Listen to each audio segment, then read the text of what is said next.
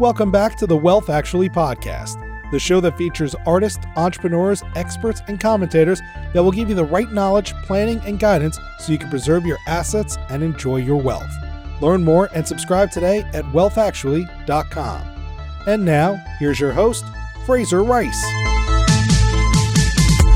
Welcome back to the Wealth Actually podcast. I'm Fraser Rice. We're going to talk a little bit today about direct indexing, which I think is one of the real trends that's going to be happening in the future of wealth management.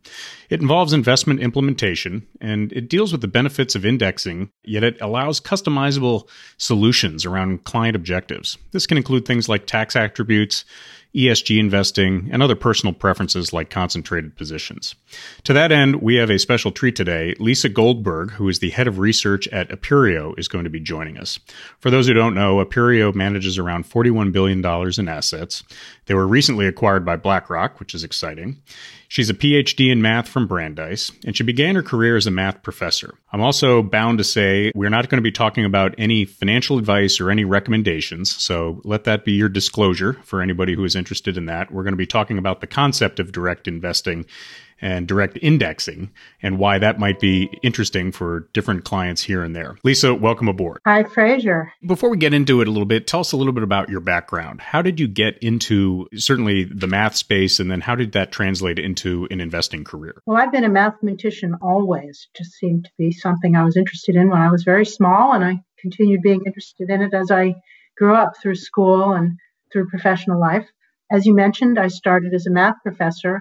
And I would say the most salient distinguishing thing about my career is that I span academic, mathematics, and industry in financial economics. So I'm on the faculty of UC Berkeley right now. I'm in the economics department. We have a little research group called the Consortium for Data Analytics and Risk, which is very exciting. Work on some financial problems. And then, of course, this dovetails very nicely with all the fantastically interesting client-oriented problems that we deal with at Aperio Group. So I went into a little discourse about what I thought direct indexing was like as a concept. How do you think about it? Did I miss anything? Is there a definition that was useful for listeners? Well, direct indexing, as you said, is holding a portfolio of stocks in an index that to some extent tracks the index. Now, why would I want to do that when I could have, say, an ETF or a fund? And I think, again, coming back to your introduction, the key word here is customization. When you hold the stocks that you want, you can, on one hand, try and stay as close to the index as you can get while implementing your views. Those views can be representative of what you care about writ large. The thing that makes it different, this isn't a new concept necessarily, but it's something that I think that the computing power and algorithms, et cetera, that help people design these types of products and capabilities for the investor. The part that's new is that it seems to me that that customization has really come to the fore as something that's important for the client. How have you seen how investments have been implemented in the past, and what's the leap forward now? Well, the idea of indexing goes back quite a long while, and there have been lots of ways to go at it. So I mentioned ETFs and funds. Early on, an important question in research would be, how well can I track an index with a relatively small number of stocks? Why? Because trading was very expensive. So there was a real incentive, on one hand, to stay with the index, on the other hand, for the fund to not do any excess trading, hold more securities than it needed to. As trading fees have come down, that's an important key. And as you mentioned, technology, algorithms, data availability. Now anyone can hold lots and lots of stocks. So I could hold, say, 350 stocks in the S&P 500 very easily.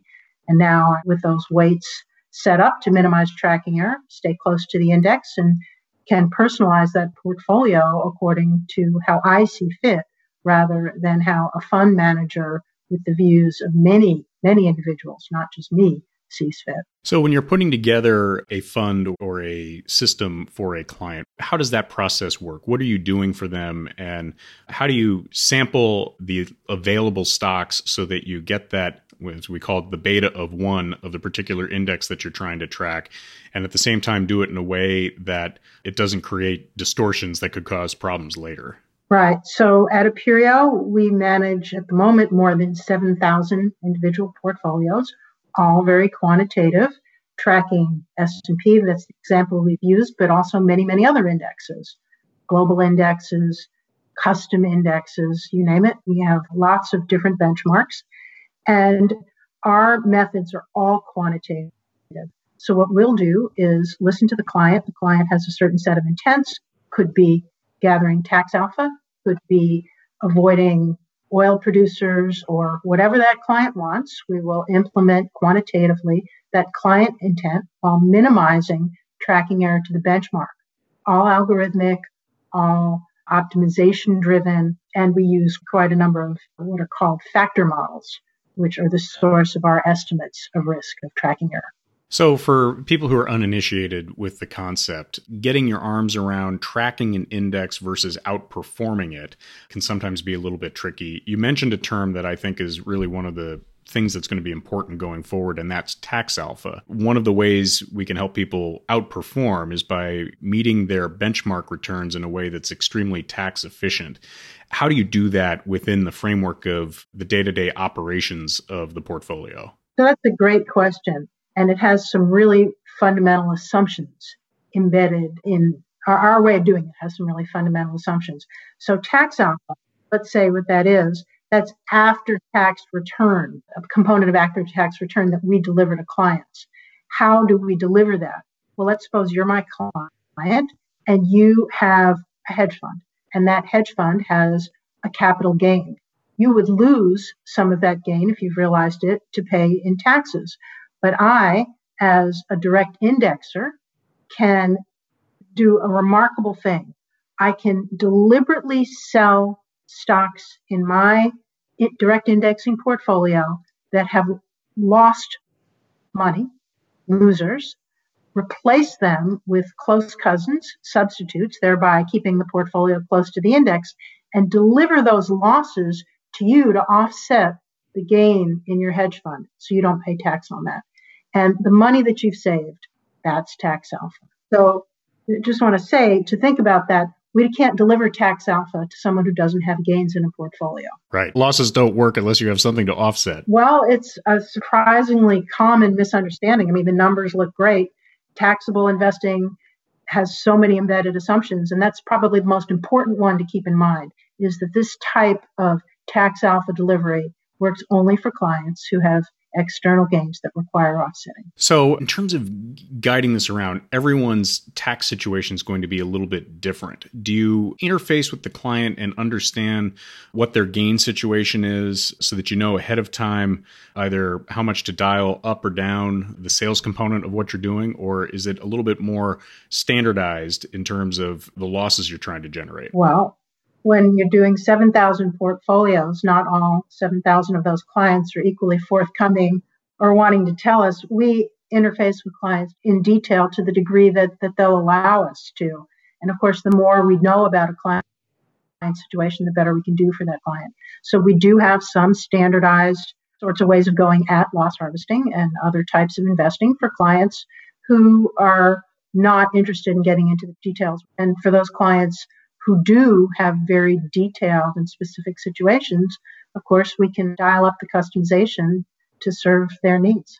So one of the things we talked about before we came on the air a little bit, it's one of my theories that this direct indexing tool is going to help the RIA advisor do even better by the client, that the financial planning and that the work they do to try to help clients understand their after-tax situation many times I think doesn't quite get implemented very well with the current basket of tools from an investment implementation standpoint. How do you see that concept, and how do you work with RIAs in particular to give them the tools that they need to interact with the clients if you're not talking to them directly? So a little bit more about how Aperio works. We mainly work with RIAs. So when I said we had 7,000 portfolios, I'll call them our 7,000 end portfolios.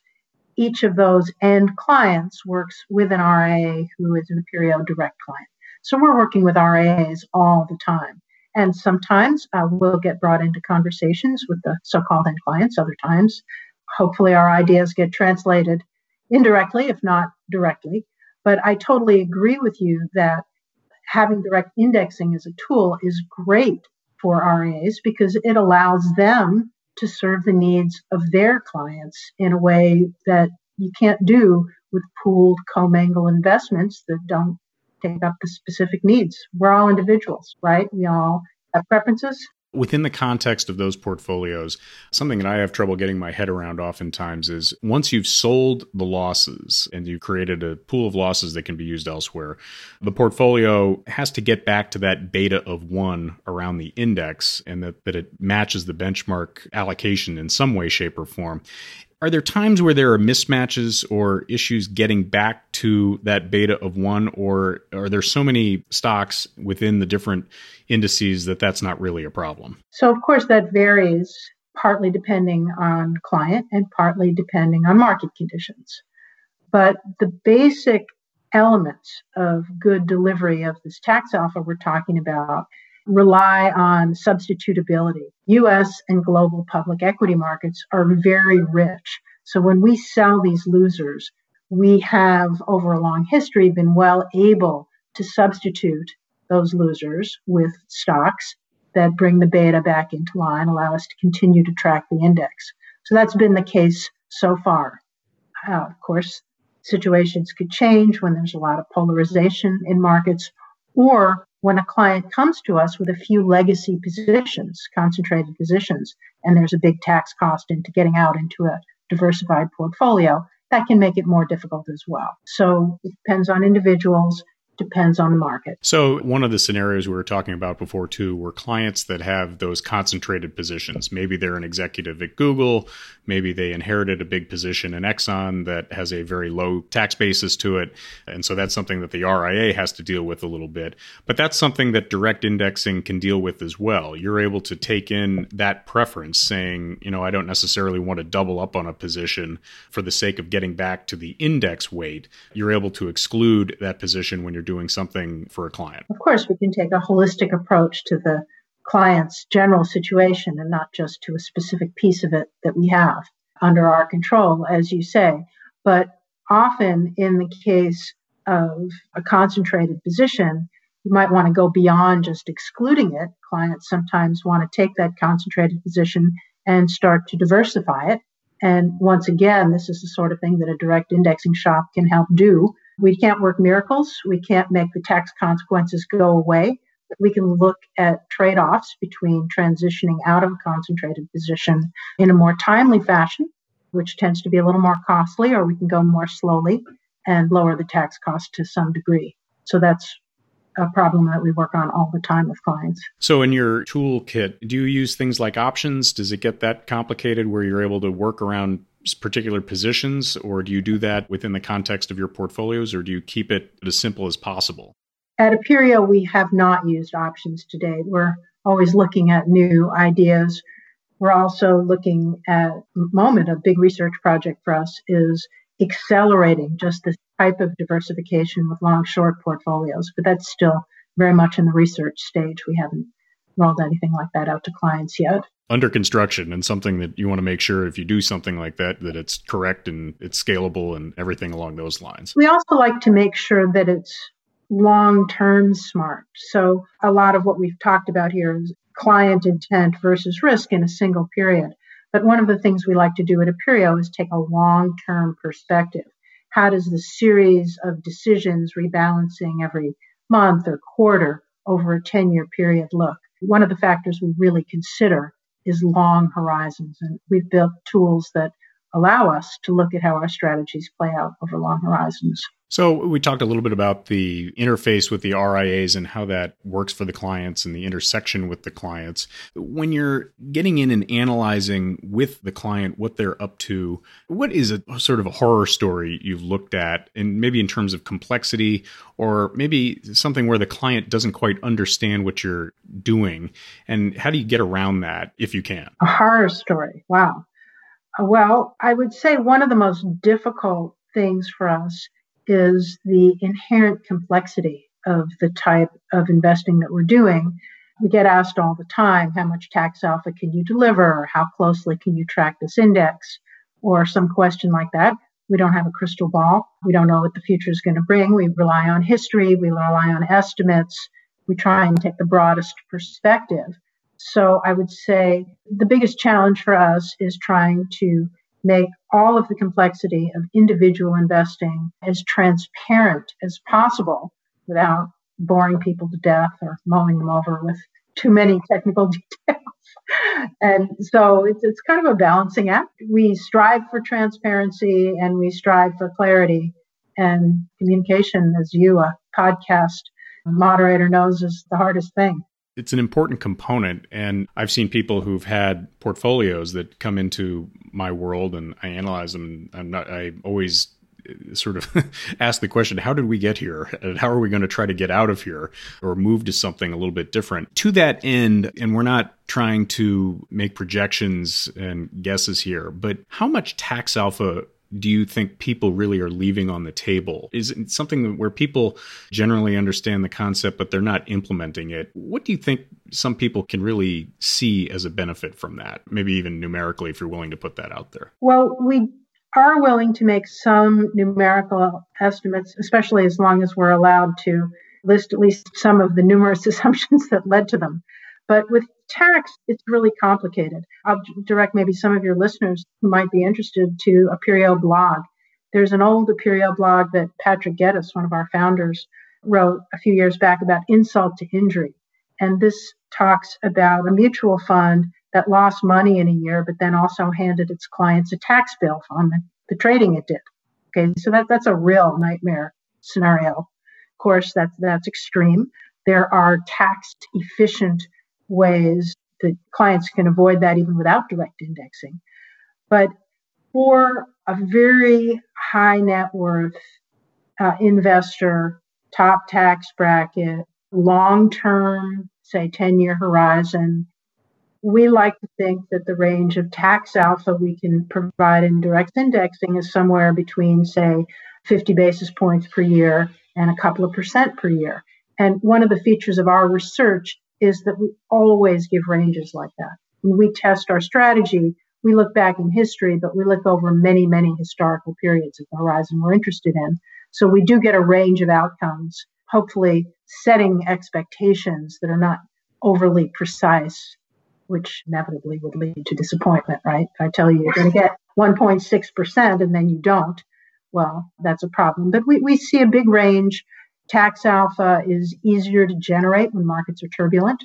So if you happen to be investing over a turbulent period, and we've seen quite a few in the past couple decades, well, then there's more tax alpha. Well, and I think the thing too is I hearken on this a lot. It's after tax, after fee, after inflation. And if you're able to add something on a compounding basis after tax, that just adds to your long-term ability to add and compound your portfolio over time. Absolutely.